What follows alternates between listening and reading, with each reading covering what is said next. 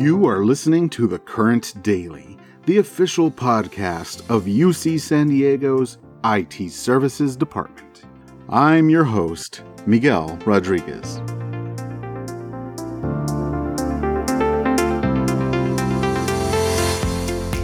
Today is Friday, August 21st.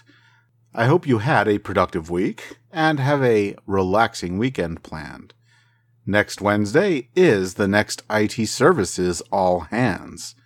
Outbook invites with pertinent details have been sent. In advance of that All Hands, our SMT is looking for a little bit of feedback on how you are creatively adjusting to life in the age of COVID-19, and any concerns you have as we head into fall. You'll receive an email later today with a link to a survey where you can anonymously share your thoughts. It's only 3 questions, so I'm sure you can take time for that. It's a little bit shorter than that Staff at Work survey. Let's not dither-dather anymore. We've got a great interview with Mike Howell coming. He'll talk about a project he worked on that won a Sautter Silver Award. Also, some of you might be aware, his son Mikey is on the UC San Diego basketball team. We'll check in on how the Tritons are preparing for their big move up to Division I. This is Mark Herzberger. Today I'm joined by Mike Howell. He's our Assistant Director of IT Services, RMP. Mike, welcome to the pod. How are you? Good. Thanks, Mark, for having me. Yeah, you got it. You're here primarily to talk about the customer dashboard for construction projects, which was recently honored with a Sautter Award. But before that, as we ask all of our guests, how has your experience with work from home been since March? Well, it's different. You're trying to make the best of the new environment and the new world that we're living in. Been trying to stay positive and staying busy. Some of the things that I try to do is stay engaged with the team by having regular meetings 2 or 3 times a week. Just trying to make the best of it. So I'm very thankful and fortunate. My family's healthy. We've been healthy. Friends have been doing okay. So it's pretty sad that we see all the things that's happening in the world due to this time of pandemic. We just try to continue to work hard and strive to be the best that we can be. Yeah, I think that's the right attitude. You mentioned your family. I'm glad they're doing okay. You have quite the family, I guess, as I like to term it. As far as kids, you've got starting lineup. Plus a sub. And, they're all very sporty. So, how have they been doing? They've been doing pretty well. I have a young one. I'll start with the youngest one. He's a high school senior that plays basketball. His recruiting has been different. Mm-hmm. So not being able to take visits and have any face-to-face with coaches and being able to visit campuses has been a struggle. Luckily, UC San Diego is one of his top choices, so we'll see how that plays out in the next couple of weeks. My other kids, they're grown and they're working, so they're doing very well. So we're happy. And I know you've been involved in basketball coaching before. I assume that's off due to the COVID, but you were telling me about the Pro-Am League you had going recently? Yeah, so I started a Pro-Am League last year. This was season 2. A few weeks ago, we wrapped up the season. We didn't have any COVID cases, no serious injuries, and we were able to pull it off by implementing some safety procedures. It was very high level. For those that don't know, Pro-Am is professional amateur. Mm-hmm. And so we had about 50 or more professionals from all over the world that played. And then we had another 50 or so amateurs that played in college somewhere, including, UC San Diego, San Diego State. So we were happy to provide a really good basketball league at the highest level possible and something that helped these young men get some film so they can continue on to live their dream. And so we're very proud of that, helping out the community. Oh, that sounds super. Are there any players that I might have heard of from the pro or amateur ranks that you had involved? Yeah. We had Matt Mitchell from San Diego State. He's their best player. Christian Oshida from UC San Diego. He played. He just graduated. and one of the, he was one of our best players in the league. He really performed at a high level, and I heard he's going to be going over to Europe and signing a contract over there. Some really big names in the basketball community. I just named a few that you may have heard of. Okay. How'd Mitchell look? We need a big year from him. He looked good. He looks good. Matt he's a stud. He entered his name into the draft. Then, I don't know the complete story, but due to COVID, he ended up deciding to return for his senior season at San Diego State. So we're expecting to see big things from him. The other good thing, I was able to see my sons play in it. And so that was one of the reasons I helped start the Pro-Am League. Very proud of them as well. As of July 1st, when the Tritons went to Division I, you're the father of a Division I player. How does that make you feel when I say that? Very proud. I'm happy for the university. I'm happy for the players that put in all the hard work, and I'm happy for the students. Yeah. Hopefully there can be a season. I'd like to attend some games, but I need your influence here. We can't have these games start at 8 o'clock. That's a little too late when you've got a little baby like I do. Yeah, a little bit out of my hands and control, but you'll find a way to get out the house. And as they continue to get better over the years, I'm pretty sure they'll be dominating the Big West in a few years. You'll be wanting to go and take your family. Yeah, sounds like it's going to be a great adventure for the team. We're all looking forward to it. So let's get into some of the stuff that you do for us here in IT services. What's your role and what are the kind of projects that you normally work on? I'm the service owner and relationship manager for resource management and planning. We support the business. There are multiple divisions in resource management and planning. Some include the police department, environment, health and safety, transportation services, the daycare, the bookstore, facilities management, capital program management, campus planning, imprints. And that's most of the list, but there are more. I can't remember all of them off the top of my head, but I have a pretty large portfolio.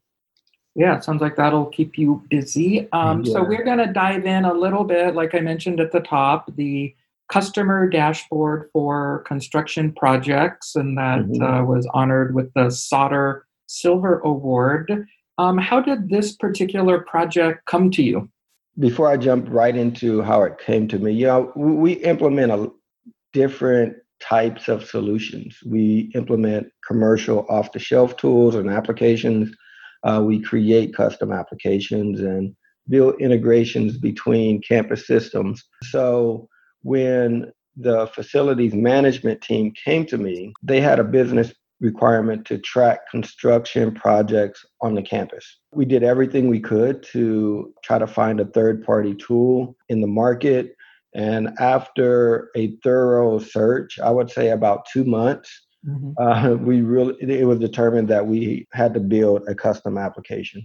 As far as the requirements on the business side, what specifically were they trying to accomplish? They were trying to accomplish a clean and easy way to view their construction projects. They were using spreadsheets and different forms of emails and other methods to try to track hundreds of hours, and it became a mess in maintenance. And, when you do that, there's inaccuracies, and the process was just not very good, especially with the number of construction projects coming up in the future. So they wanted a consistent and easy process where they could have a view and be able to create reports on all of their projects. So with those, requirements in hand, how did you and the team build this? I mean, what was the process you went through to get this going? Yeah, it wasn't easy at first. I want to mention that this was a custom app that was built from scratch. We used an agile process for rough requirements. We went through iterations of each requirement in sprints. We talked about the design, implementation, the build, deploy, and repeated that process for the requirements as part of the process, the methodology. The development cycle was essential in arriving at a solution in a short time. It worked for us for this project. There are different ways you can implement, and we were able to use this approach. What technology is it built on? We leveraged our existing Java stack using Java Spring MVC web app and the backend Oracle database. Cool. And as you were going along, what were some of the challenges that you faced and how did you overcome them? We were lucky to have a really good business partner. They helped us identify requirement. They knew what they wanted, but just like any other project, we did run into some challenges. As you know, during ESR and UC Path, we had people busy on working on those campus-wide projects. So it came down to resources. Our programmers were allocated on other projects, so we had to find a way to go out and get this project done using resources. And then as we got into the details, the business learned that they wanted or needed additional features, which caused some scope creep, as you're probably familiar with. The business did a good job in managing their needs versus wants. So we were able to roll out a minimal viable product, and then over time, we would roll out additional features and functionality in future phases.